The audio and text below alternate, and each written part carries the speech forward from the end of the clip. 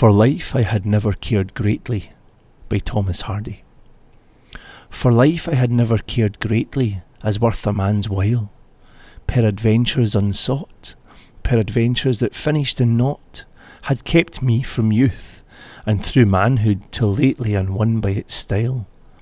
In earliest years, why I know not, I viewed it askance, conditions of doubt, conditions that leaked slowly out, may aptly have bent me to stand and to show not much zest for its dance.